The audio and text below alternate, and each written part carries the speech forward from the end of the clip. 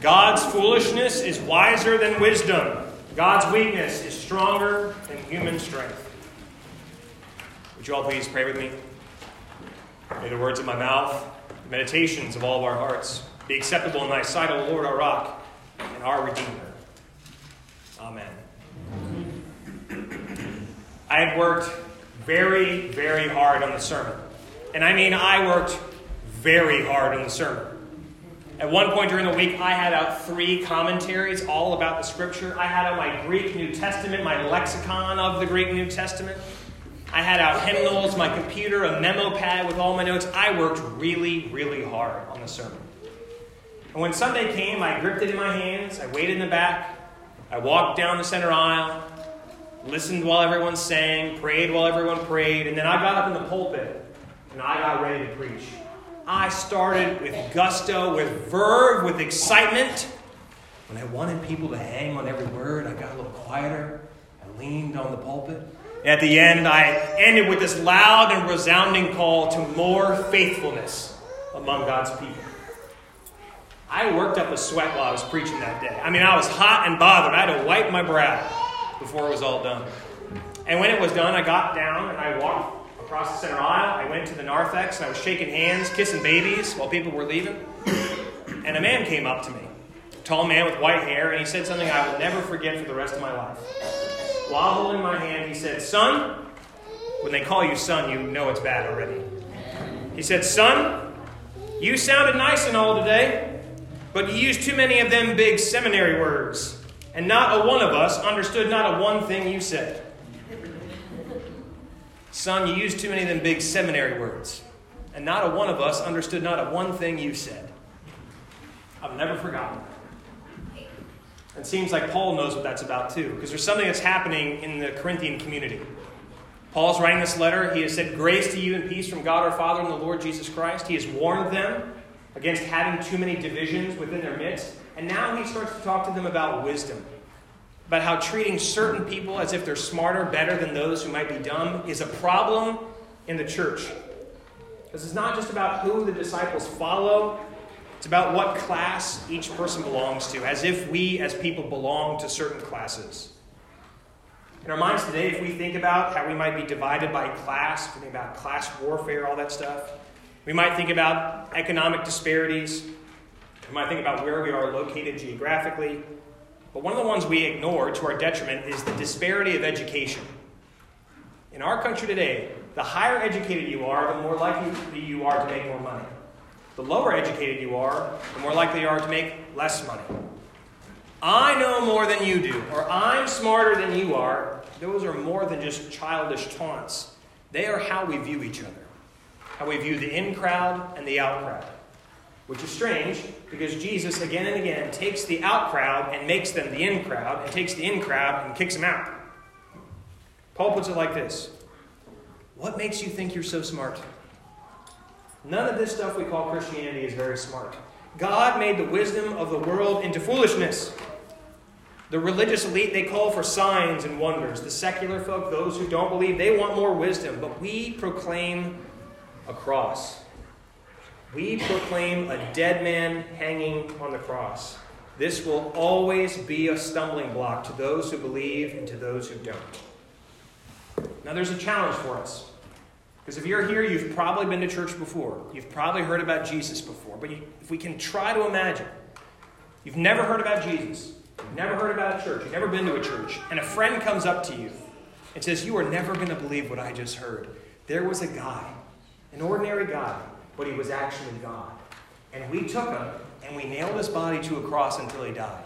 And then 3 days later, after we put him in a tomb, he came back to life.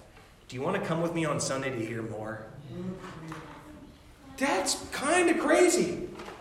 And it's pretty weird. But when we have crosses in our sanctuary and we sing songs about crosses, we don't really have to think about it that much. We don't have to think about how scandalous it all is. And that's a good word for it, because it is scandalous. In our English Bible, it says the foolishness of the Gentiles, but in Greek, see, I'm trying to show off my seminary education. In the Greek, the word is scandalon. It's the scandal of the cross. It's not about foolishness. It's about how scandalous this all is. Paul says, even those of you who boast, as if you have something to boast about, You have nothing to boast about because the word of the cross, what Jesus has done for us, it has nothing to do with your intelligence, has nothing to do with your wisdom, has nothing to do with your worth. The only thing it has to do with is Jesus. And that is a scandal, and it is difficult for us to approach because everything about the crucifixion, the details, who was there, what they saw, there's nothing really religious about it. It's not very uplifting, even though Jesus gets lifted up.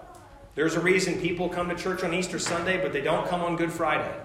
We like knowing the tomb is empty, but we don't want to have to think about how the guy got in the tomb in the first place. In the church today, we want everything to be inspirational. We want people to leave feeling better than when they arrived.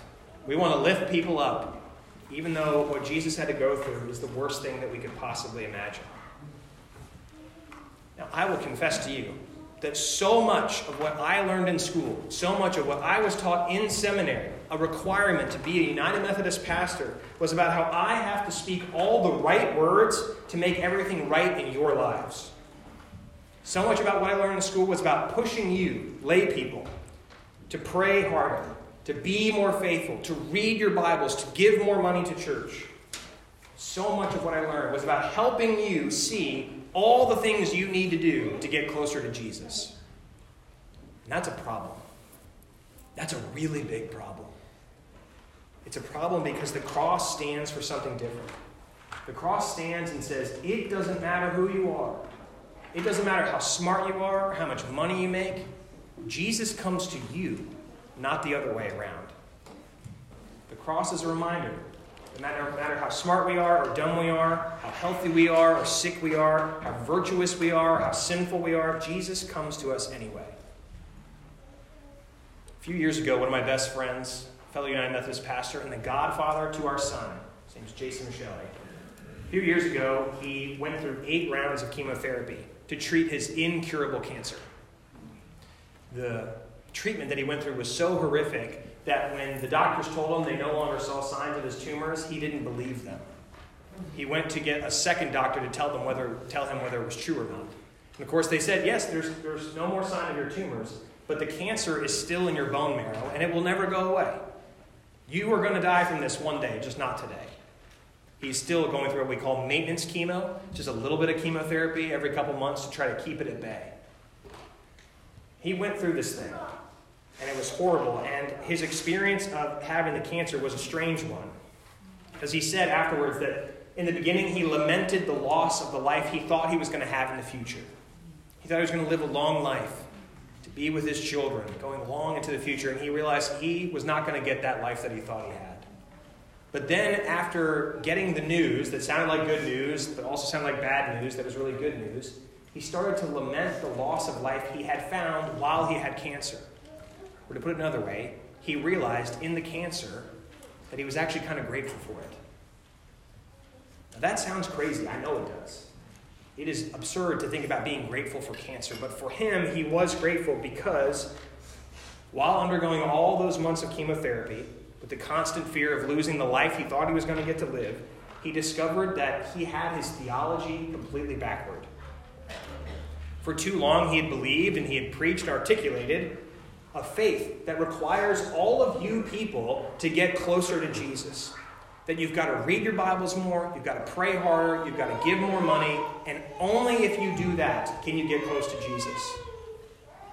But what he found in his suffering, what he found in all of his chemotherapy, wasn't that he had to do anything to get closer to Jesus, but that Jesus was getting closer to him in all of his suffering.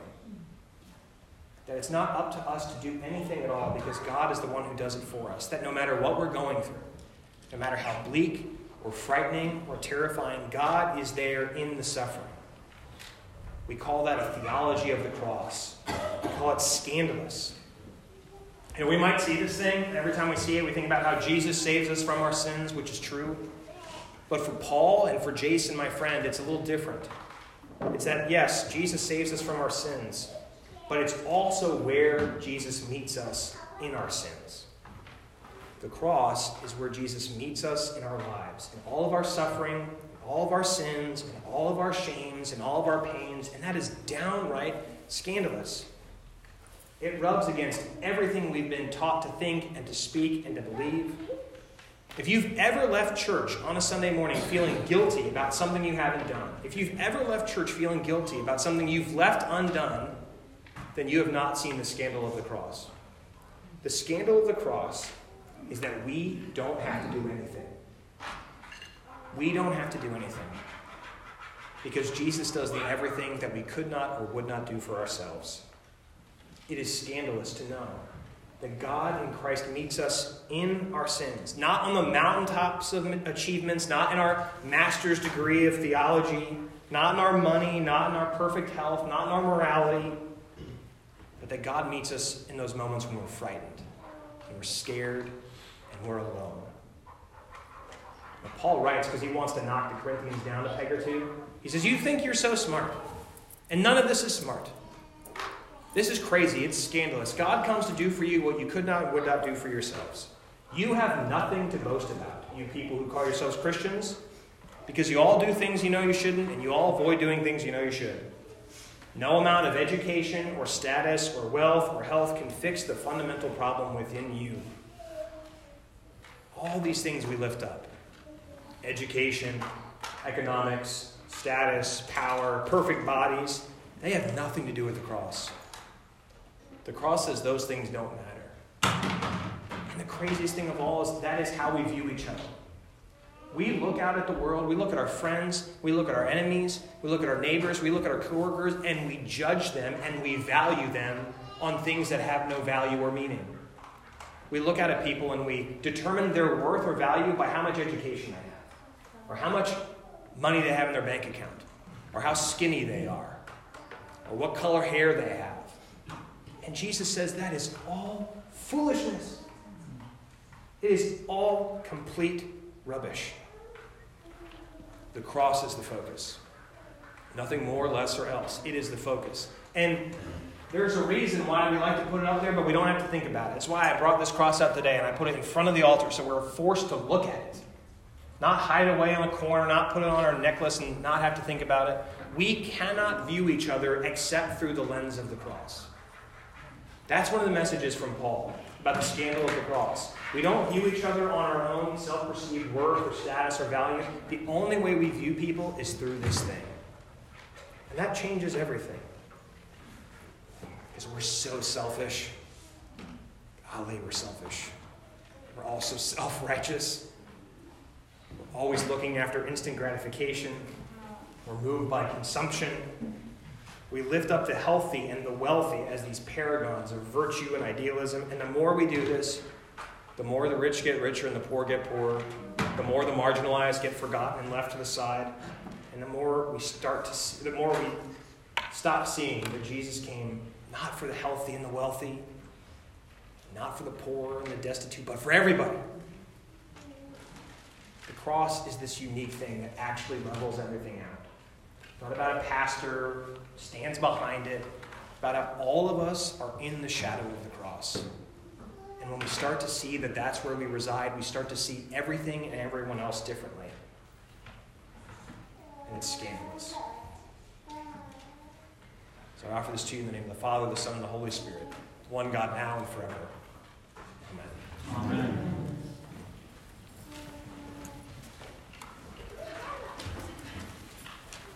There is a church just up the road from us, another United Methodist church. It's called Good Shepherd United Methodist Church. It's on Dale Boulevard. It's unique in its architecture. It's unique in its shape. Their sanctuary does not look like ours. Their sanctuary is in the shape of a dodecagon. It has 12 sides. It kind of looks like a circle. And the altar isn't up against one wall. The pulpit isn't against one wall. Their altar is right smack dab in the middle of the church. And all the pews are in a circle around the altar. The architect designed it that way for one reason. That whenever you come and sit in that church, you can't look at anyone else in the church unless you're looking through the altar. Imagine you're sitting here and everybody else in church is sitting over there and you've got this altar in between you. An altar with a cross in the middle. The idea is, you might be judging someone or hating somebody over there or frustrated with someone, but when you show up in church, you can't look at them except through the lens of the cross. Now, it makes things makes preaching hard because no matter what you're doing, you always have to preach like this. You got to walk in a circle because at some point you're always showing your back to somebody. But when the altar is there in the middle, that's why I put the cross here today. Now, I'm going to be the only one behind it in just a second, but when I pray over communion, I'm going to look at all of you through the cross. That's how we should always be looking. Not with these judgments we put on each other, not with our biases, not with any of that kind of stuff. As Christians, the only lens we're supposed to wear is this one right here. Because this lens says it doesn't matter what the world tells you about yourself, you have worth and you have value. It doesn't matter what anyone has told you about who you are, you have worth and you have value to Jesus. So when we pray, view me through the cross, and I will view you through the cross. Let's pray. Lord, you've gathered us here. You've gathered us here to look differently out at the world and at ourselves. You've called us to feast on the bread, drink from the cup, and to be different than we were when we arrived. Help us to see, Lord, that by doing so it really is uplifting. Because we are told and we have learned that all of us have value in your kingdom. All God's people say.